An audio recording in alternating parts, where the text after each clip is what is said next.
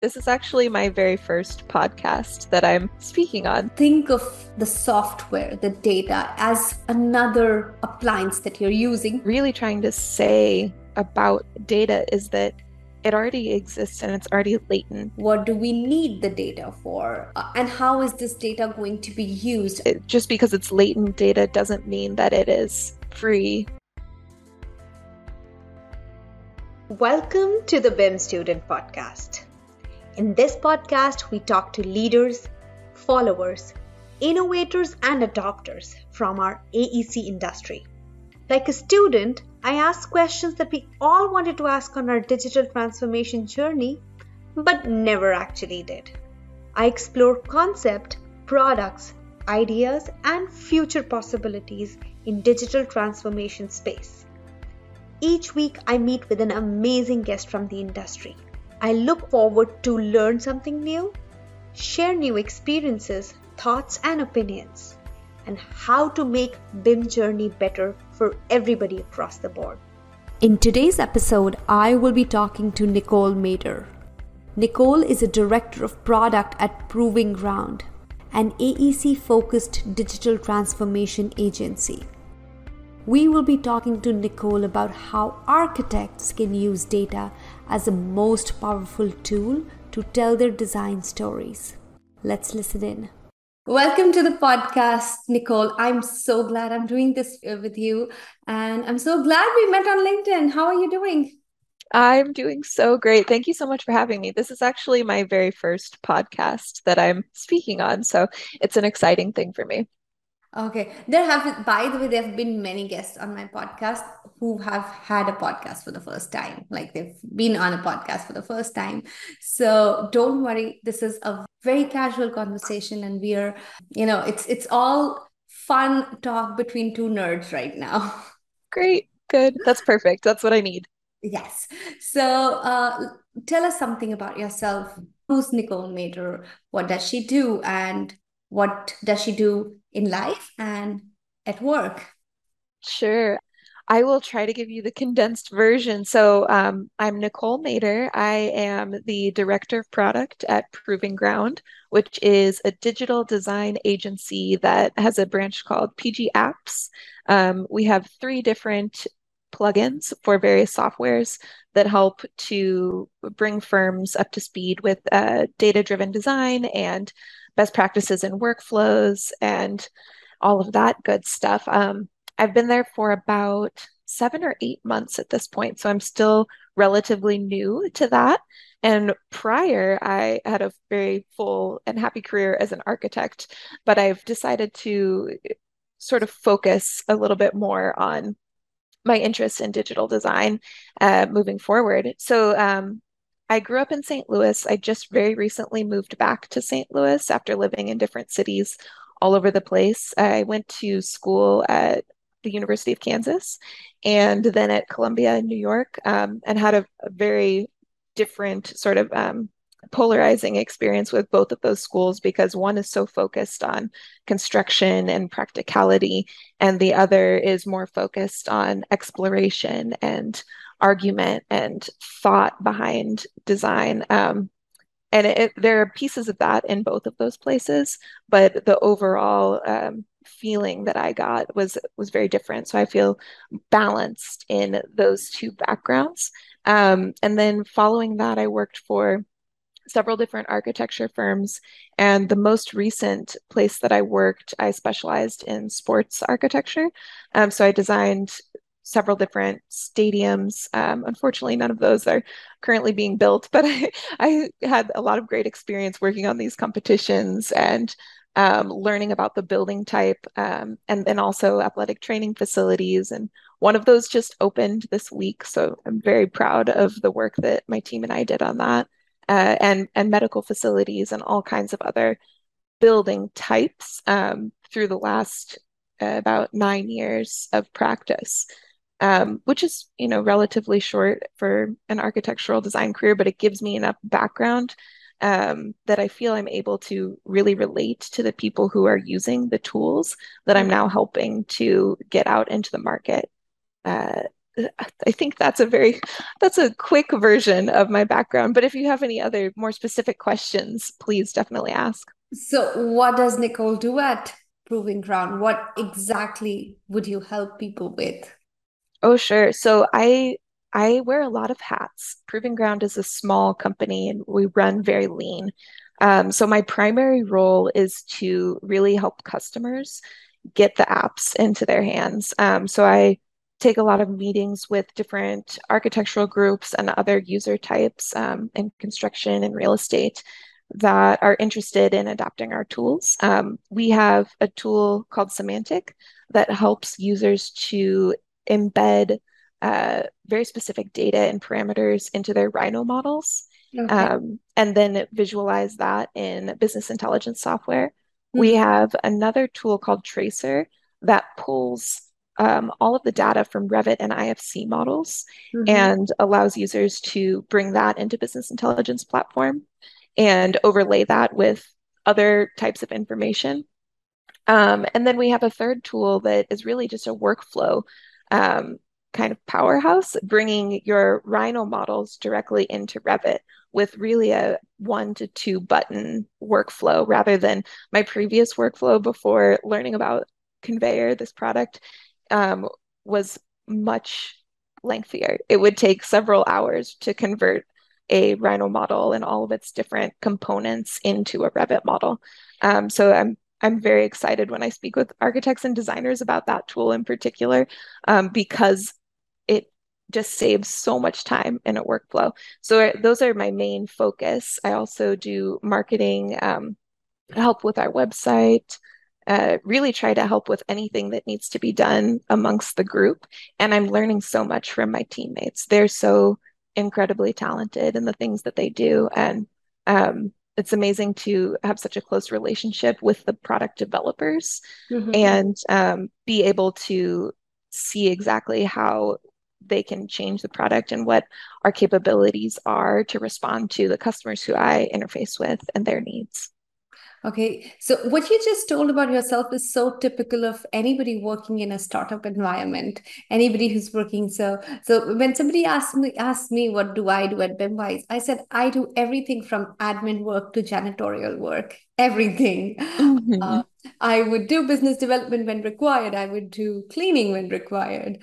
I would be the BIM person when required, and I would be the drafts person when required. So yeah, I think it's both fun and sometimes frustrating that your role is not just one role. You Yeah. cannot just do wash your hands off. Okay, I'm done this. This is not my scope of work. You can never say that when you're in a small company or when you're in a startup environment. So that's great, but it's a great learning experience, as you said. So let's talk about data. You have progressed from being an architect, and for me, I wanted to be an architect when I was in grade 7. So, which means right in middle school, I knew I wanted to be an architect. And I went on to study architecture. And I know being architect has certain attributes, certain career aspirations, and the way you think about built environment and stuff. And it's not very cohesive with how somebody who works with data and somebody who works with the numbers, it's totally, I won't say totally different, but it's a different school of thought. So how do you Mhm. see your journey as, how did you progress into that, and how do you look at data in general coming from architecture background? Sure. So I have a personality type where I need to know the proof behind the things that I'm doing and understand sort of empirically what is better about a design. Versus there are other people and just other types of architects that don't need to know any of that information. And for them, um, they can intuit what is better about a design and they have a more artistic sensibility about those things. And I do think that I have an eye for design and making things aesthetically pleasing. But for me, when I speak with my clients or when I did as an architect, if I wasn't able to explain to them using actual metrics that they cared about in the design process, how this is better, how this iteration performs better than that one, or how this design operation performs better than, the previous one, that it would kind of fall flat for me. And then it would become more about guessing at what the client thinks looks good versus having a shared idea among the entire team about what they're actually trying to do and what makes it good. Um, for me, that just accelerates the design process, and I could make my decisions so much faster and better if we're all on the same page about what they consider to be good and including the rest of the team's values into that too. Because, as a designer, there's certain sustainability values and community values and health and safety values that we are charged to uphold that might not necessarily be the top priority of the client. But we can get together and combine those ideas about what is good and work toward that goal. And I think I've always been that way, even from like my very first interest in architecture was back in high school. I was enrolled in this course called Authentic Science Research in my school district. And it was independent study for several years where you could choose any topic and do your own scientific research, quote unquote, where you were doing different studies and different surveys and gathering all of this data and information. And the topic that I chose to study was architecture and neuroscience and how being in different spaces affects different parts of your brain and your experience. I have not really continued on to study in depth in that track. It's still fascinating to me, but that was my door into architecture. So I was always interested in what makes something better with a defined understanding of what is better. Okay. Okay. So, as an architect, how do you look at data? Even before, let's say, being a BIM professional or being somebody who's into software applications, how does a particular application work? How would you look at data, or how would you suggest other architects or design professionals, engineering professionals should look at data, especially because now we are working in software that is all about data? Sure. I think that data is the term is kind of this black box, especially for architects and designers and people who might have a more artistic approach to the profession. And what we are really trying to say about data is that it already exists and it's already latent in what you're doing. The data is just describing the properties and characteristics of what is being done in the architectural AEC sense. So if you're drawing something in a computer model, there is data that exists in the way that the model is able to generate the shapes and the forms and the materials and all of the other properties that you're designing. That data is already there. Mm-hmm. Um, Especially in a program like Revit, because I mean, we see it in Revit schedules. It's able to just have all of these lines of tabular data that all just exists in the model. There's even data in something that you are creating that is outside of a computer. We just maybe don't think of it that way, but you could measure the characteristics of any object, and then those measurements could be considered data. So I think for architects, they might not. Firstly, I do believe that architects in general have such limited amounts of time that when someone says to them, well, you really need to be thinking about this new thing that you don't know much about, that just doesn't get consideration. Because it just seems like something that's going to take them additional time that they already don't have a lot of. But thinking about data in this way of like, oh, it already exists and I don't really have to do anything to get to that data. I just need to learn how to use it to help make these designs better, I think is the potential way to get a little bit more interest and interaction with it. Okay. And when you say potential ways how to use it, that means that it's an asset. It's something that we can use to do different things. Um, could you elaborate more on maybe taking a couple of examples that and simple examples from architecture that what data already exists, and then it's just like shift of mindset that Mhm. that needs to happen. So how would an architect look at something that's existing and look at it as an asset and improve the work that they are doing? Sure. I think one of the most basic things we can think about is the square footage of a design, Mhm. especially in the early phases. That's probably something that you already have a schedule of or tabular data of.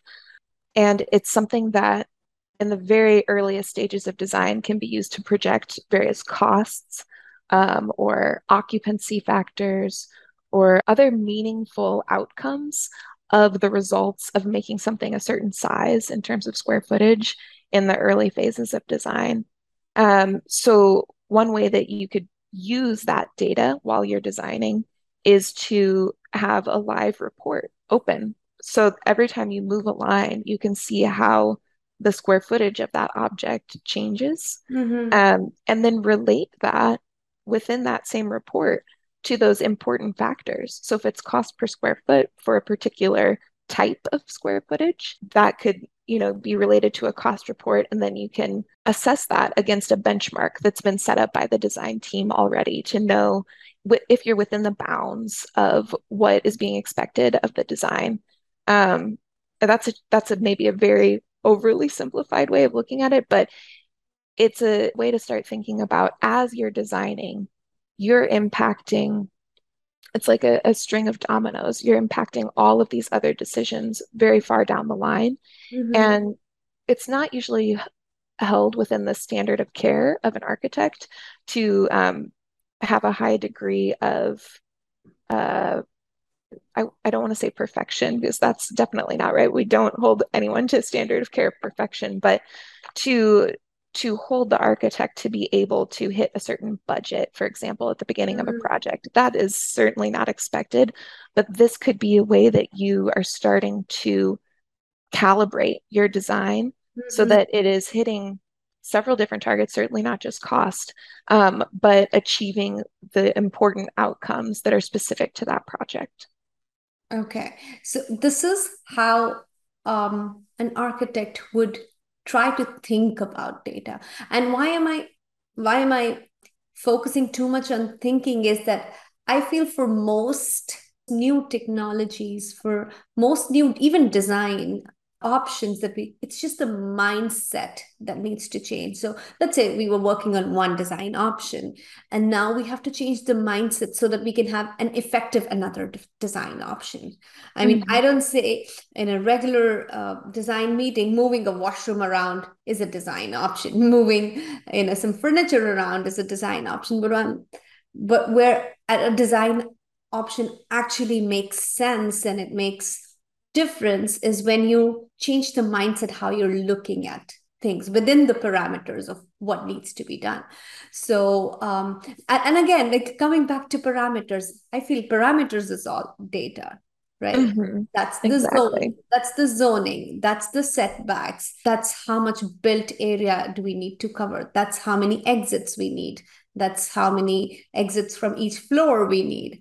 So all this is like data that I think we're already working in, but we don't look at it as data. We just look at it as a parameter to design, as something that we need to be adhering to while designing.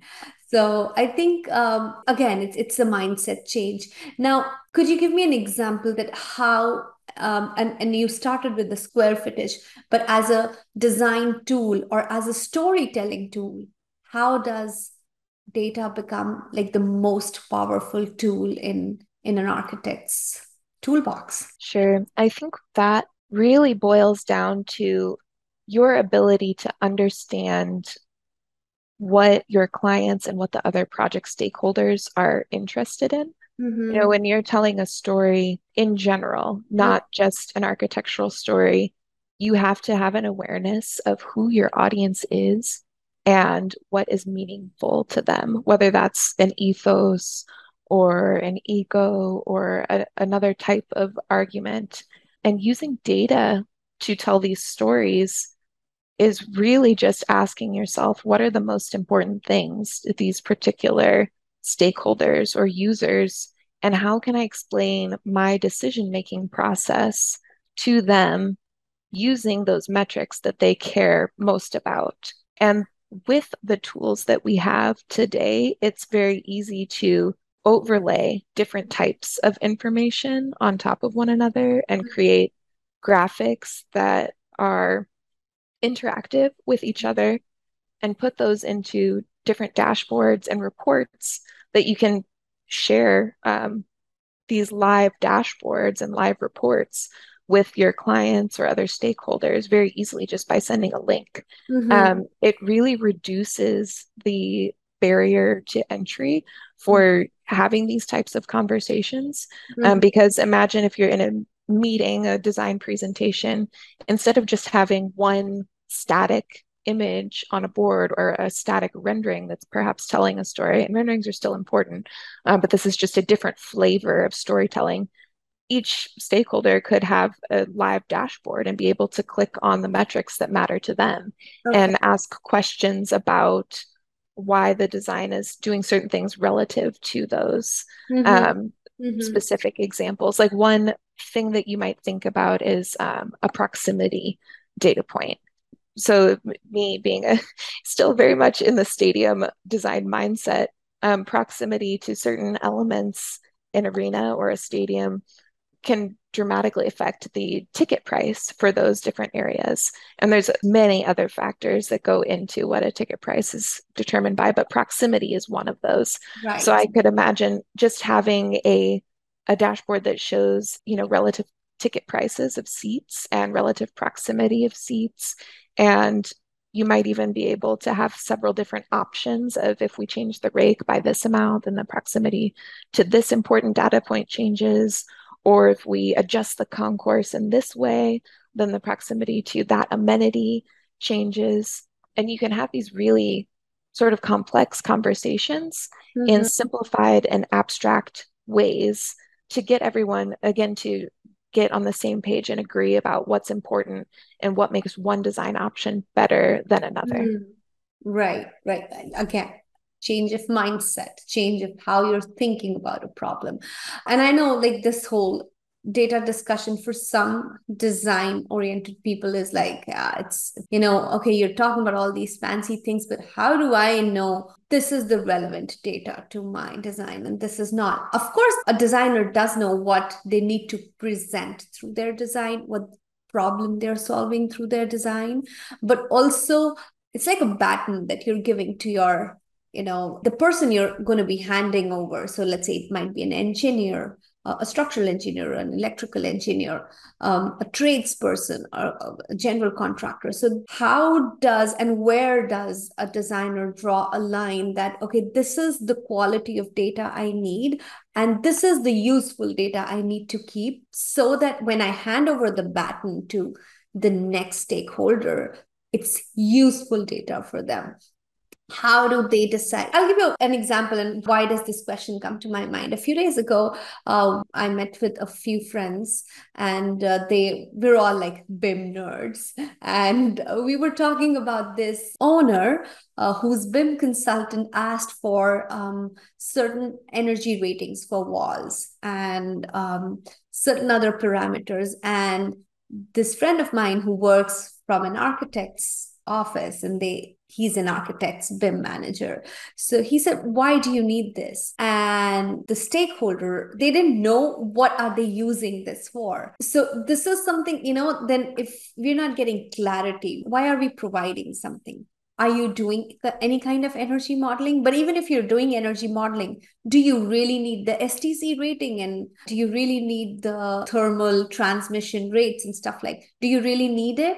Or you just want us to put in that data because you think it might be used? So where do architects, engineers, they draw the line that this is the data, this is something that's their scope and they need to input, and this is not something they need to deal with? Sure. The scope question is certainly meaningful. And I think that as things evolve, as technology evolves, and as owners' expectations evolve, we'll start to see more information about this written into contracts, and it should be.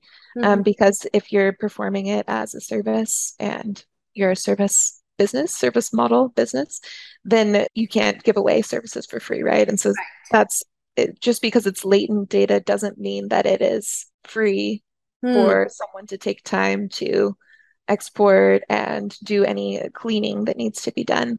And then in terms of deciding which data is important and relevant, I think you really need to have the key performance indicators or KPIs or key metrics for that project defined toward the early stages to Mm-hmm. be able to know what is important and relevant because it could be very different for different projects, different individual projects, even, or different companies that you're working with as your consultants. One of the nice things is that you can export all of it, you can share all of it. But in the industry, there's this reluctance to share certain things because of there's trade secrets, certainly. There are things that you might want to protect yourself from if there are, for example, errors and omissions that you are unaware of in a certain model. You wouldn't necessarily want that data set to be just widely available, right? So there's a hesitancy in Mm-hmm. the industry to share that information, but amongst different team members within the same project, so the consultant groups and the architects, um, you can share and overlay data from different kinds of models. So you could overlay a structural model data set over the architectural model data set, over the plumbing and electrical and mechanical data set, and you could start to observe the relationships between those different file types just by having their basic information into a database format. So you could take GeoJSON information or mesh data information or other types of information and overlay and combine those together. And I think that deciding which of those fields is important to keep in your data set and which are not necessary is probably going to have to occur at a project by project basis. Mm-hmm. I think that things that you are already distributing to Mm-hmm. the team, like your schedules that are already printed in your different construction sets or your document sets, that data is already available and you're issuing it in a static form, but you could issue it in a dynamic form that allows you to overlay it with this other information. So if you're already signing an agreement to share your BIM model, for example, at the end of a project, you could also share the mesh data from that BIM model and Mm-hmm. use that down the line for operations. Certainly would appreciate having that 3D geometry information available for them to view in dashboards.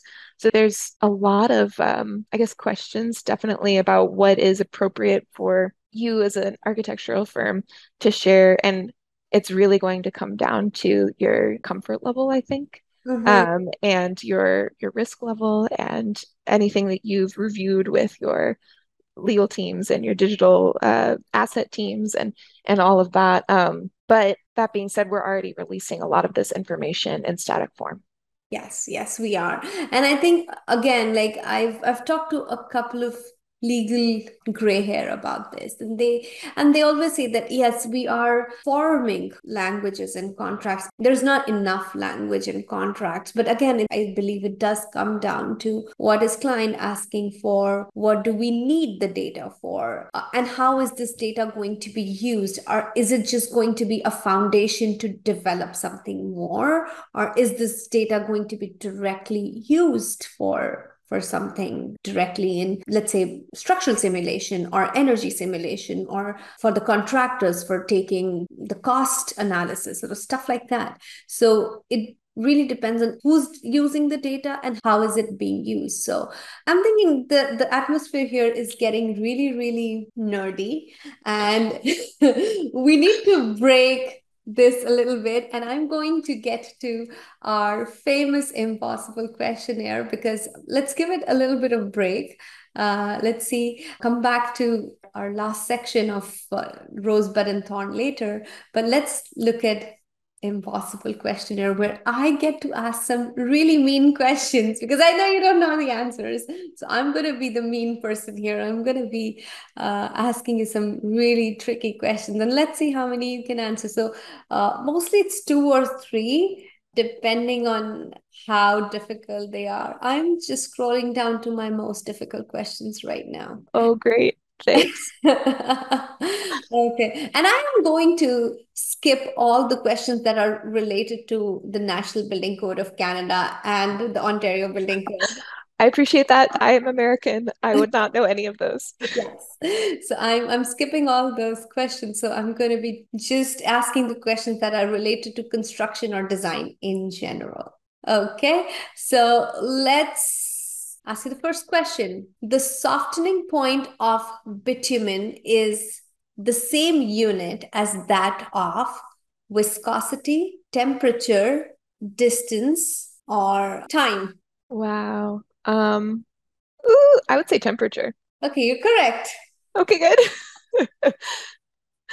Okay, next question. So now, because you answered the first one correct, I'm going to ask you two more. If the first Okay, one was wrong, you would have gotten away with just one. shoot. Let's get to the next question. The runway orientation is made so that the landing and the takeoff are against the direction of wind, along the direction of wind, perpendicular to the direction of wind, and does not matter. Probably does not matter. No, it's against the direction of wind. Against. Okay, good to know. Okay, so I have this question. I have a team who does research on all these impossible questionnaire, and this is the first time I'm looking at this question. The Los Angeles test for stone aggregates is used to examine the crushing strength, the abrasion resistance, soundness, or specific gravity. So it's Mm, a Los Angeles something test. Okay, this I'm is thinking funny. because of earthquakes, it's This is the probably, Los Angeles test for stone aggregates. Yes. I'm going to guess it's specific gravity. Okay, let's see what the answer is. The answer is abrasion resistance. Abrasion resistance. Okay. I was thinking maybe earthquakes, maybe specific gravity has something to do with that. Okay, let's go with one more question. No, we're done. We're We're done. done. We're done. I don't want to torture you more. Those are super technical. I am a designer, really, so Yeah, no. See, I think one of the things that's been proved right now is that I also don't know the answers of these questions. And I'm really dependent on the word file that's on my computer to know the answers. But it's always fun to ask. It's like, that one of those times when you say, yeah, I'm good with so and so stuff, and then your 5-year-old kid comes and asks you a question. I'm like, oh, I didn't know that. right. Yeah. Yeah, I Uh, can totally relate. It takes me back to the AREs, the exams here in the US. You probably have something similar in yes, we have Canada, NCAR. but Yeah, we have ooh. NCAR. Oh, you have NCARB too. Okay, cool. Yeah, No, that is we have exact, sorry. So exact exact. is the Canadian version and the NCARB is the US version. And there's a reciprocity. Like if I take exact, I can still register myself in all of US states. I just have to register. Like there's some I haven't gone that path. So, but I know that there is a reciprocity in all of the regulated professions with medicos, with nursing, with CPAs, with architects, with lawyers. You have to. So that's what I love about US and Canada. You are a registered professional in one country. You just have to get registered in the other country and you're good to go. That is good. Yeah. Our big brother up to the north. It's nice. Is it? Is it the big brother? Maybe it's the little brother. It's a little brother, I believe. It's Because trying to be nice. I might be just saying what every Canadian feels that why do we always have to follow what US people do? Like whatever America does, why do we always have to follow that? Why do we always have to have the same friends as America and the same enemies as America? Like why do we Because we're best friends. That's what it comes down to. Yes. Yes. Yes. Okay. So let's come to the last part of our discussion, which is the rose, bud, and thorn.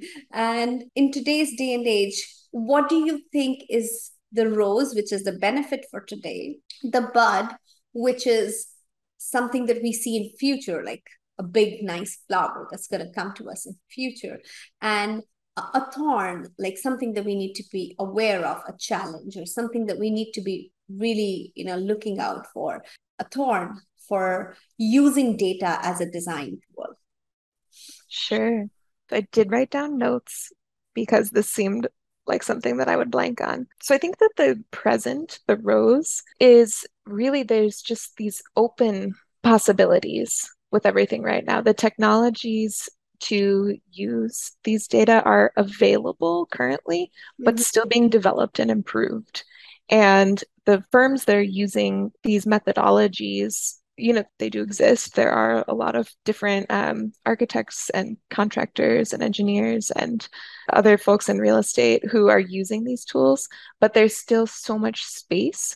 So I just imagine the present as this, not necessarily Wild West, but just a great open field of possibility. Like there are just so many different ways that this could drive, and the people who are using it now really have the opportunity to get us to where we're going to end up in the future, right? And Mhm. make this into something that is very strong. I think that kind of leads me into the bud. We don't necessarily know exactly where these methodologies can take us. I think to maybe mention also a thorn, there's a little bit of fear of change and data and automation potential and machine learning. And there's just a hesitancy within the profession for people to adopt these things.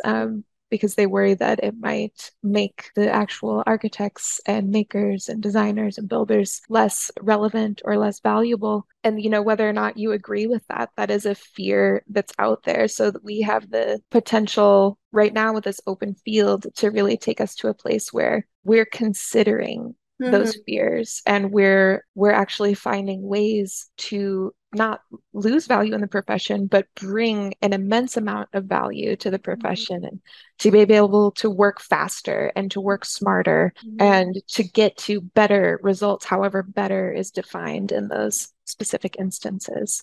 That's all available for us right now, just to be able to provide that extra level of value to our Mhm. clients and to our communities and the other stakeholders who are using and interacting with the buildings and the areas around them.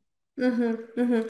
So have you found in your general interaction with architecture companies that architect community is in general hesitant to use data, even though they are using data, and then admit that it is the most powerful tool in their toolkit to produce something amazing? I mean, I always say that there are things that really require human mind and human creativity. And then there are things machines do best in repetitive tasks and tasks that. So, for example, if I like example of moving a washroom around on a floor space, there are only a few ways that you can do it. We really don't need a human mind to do that. Let a computer program show me the 10 different options and let a human mind decide that these are the Mhm. two best options. And like a computer would not be able to decide that this is more aesthetically pleasing than this one, although AI is claiming to do that too now. There are filters and there are tools out there that they say that, if you've used Instagram or Snapchat, so there are these tools that, okay, so this is your face shape, so this is the best, color for you and makeup for you, and, or, this is, Mhm. I mean, again, like I say, that's very computerized version of how something nice and pleasing and beautiful or handsome, those are the adjectives that should be, very, very subjective. It should not be that, okay, Mhm. this is the perfect face, or this is the perfect shape, or this is. Right. And like the perfect face, right, doesn't exist. Like that, their definition of that changes based on your culture and just all these various considerations, right, that Right, affect right. that. it's kind of the question is almost like Vitruvian, right? Like the commodity, fitness, and delight, or the utility of things. Maybe that's where we relinquish some of our, not control. We're not relinquishing control. We're releasing the task that is on us to do those things which are not interesting or necessary for a human person to spend energy Mm-hmm, doing. I mm-hmm, think to kind of go back to the original question, the firms that I've worked with in general have been very focused on things that are happening in the present. They almost by nature, by the way that the service model is set up, they have to be reactionary to the things that are happening around them. And mm-hmm, they have to be very focused on how are we going to get this task done or this project done in the amount of time that is being demanded on us. And mm-hmm, that amount of time is getting smaller and smaller. And it seems, I'm not sure about this, I don't have data to back it up, but it seems that the field is starting to compress slightly. And people are started, like me, people are starting to explore tangential careers. And some of our workforce is getting a little bit smaller. So you have potentially a smaller staff, definitely shorter amounts of time to complete things in.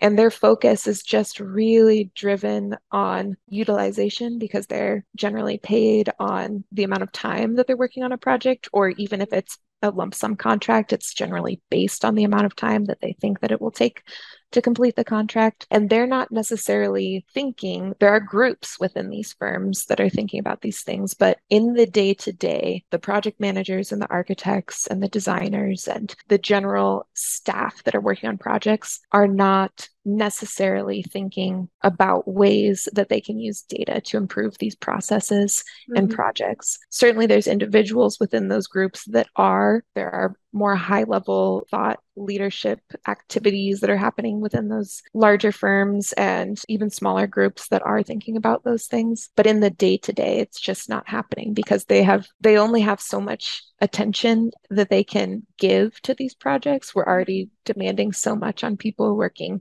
50, 60, 65, even higher number of hours per week. They just don't have time to think about if we change our process and what does that mean for my team and what is that, they're not going to take time in the present to mm-hmm, think about those things. I think we can start to help designers and architects and people in the day to day adopt these ways of thinking by really measurably, again, with data, improving their workflows mm-hmm. and their quality of work, getting them more clients, getting them more value added income streams to their firms. They're not always based on their utilization. Maybe they're based on certain documents that they're going to add on to the project that are value add. Maybe they are based on these data sets that they're creating, or maybe they're based on the completion of a digital twin or post occupancy tool. There's all of these ways that we can start to pull back as a profession more value and evolve in a way that is going to benefit the individuals so they can work in a way that's smarter and healthier for everybody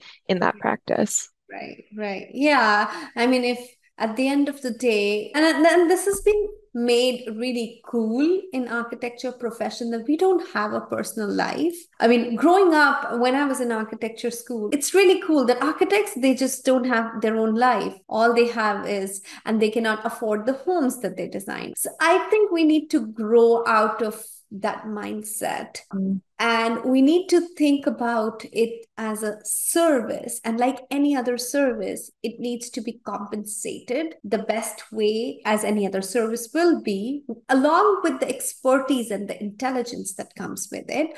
Say, for example, if I was a chef, I would use all the tools that I need to use to make my dish as palatable as possible, as presentable as possible, and as healthy as possible, right? If I say that everything I have to do has to go from my own hands and I have to create it, I might not be able to create as many dishes in the time that I can. I'm a cook from like my soul. So I always draw similarities between architecture and cooking that, think of the software, the data as another appliance that you're using to make your product better. Still, Mm-hmm.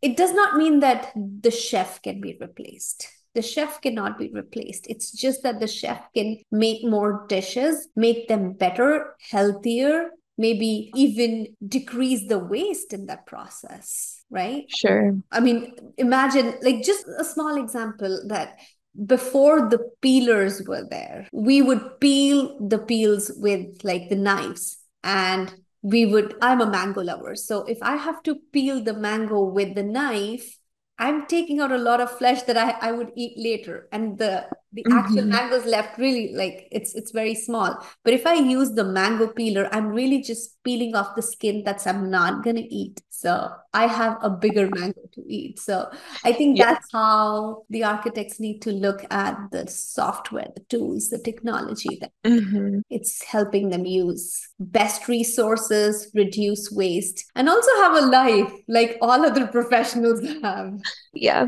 Especially as, there's just post-pandemic things are different, I think. And people, especially my friends and colleagues that I know who are in the profession, are being more intentional about how they spend their time. Mm-hmm. Another thing with your analogy that I think is very interesting is that when a chef makes a dish, he doesn't generally make that dish once. They repeat things. Mm-hmm. And just because it's repeated doesn't mean that the dish is any less good, right? So Mm-hmm. this gets into this idea of productization of architecture, and it's a trend that I'm starting to see an uptick in with smaller, more nimble, digitally based firms. Is that they're starting to consider things as product and making their projects and sequence similar versions of each other Mm-hmm. rather than beginning from scratch with every project. And this is kind of the antithesis almost of everything that we're taught in school, where each semester is a brand new project and brand new set of rules. And all of these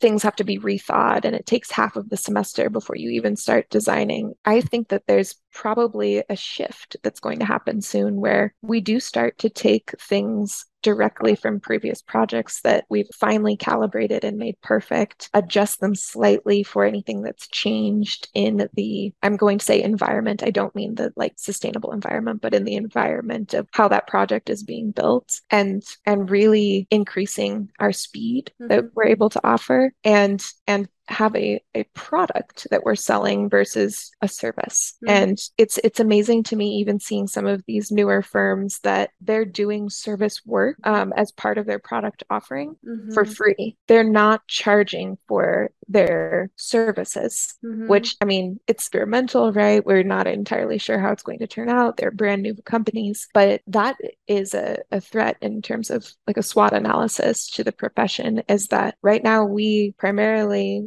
make money on our services. And what happens if people just stop charging for those services altogether and they're able to run their businesses without needing that income stream? Wow. Yeah, I would be excited to see how that turns out. Yeah. So follow those new fun firms. I don't want to call anybody out because I don't want to Yeah, no, you let associate me it know with after any. the podcast. You let me know Yeah. after the podcast. I would want to follow those companies and see. And then maybe one of those people comes on the podcast and discuss how are they making things happen. Yes. Yeah, that I would love to hear more about those things, but it's just starting to make more and more sense. I think it's because I'm now on the product side. I'm very much in a product-based mindset. But even with my last firm, I did a project where it was the second building for the same client. They wanted it to be exactly the same as the previous building with just small tweaks for the site and to work with that zoning and just very slight tweaks. And it was a big challenge for me as a designer to essentially say, okay, well, they just want the exact same building. I didn't design the previous one. And to work through that thought process and really start to think about it as process improvement and product improvement rather than a brand new design creation. It's a definitely a mindset change. Maybe that it's like the subtitle of this podcast episode is working on changing these mindsets. Right, right. No, I think yes.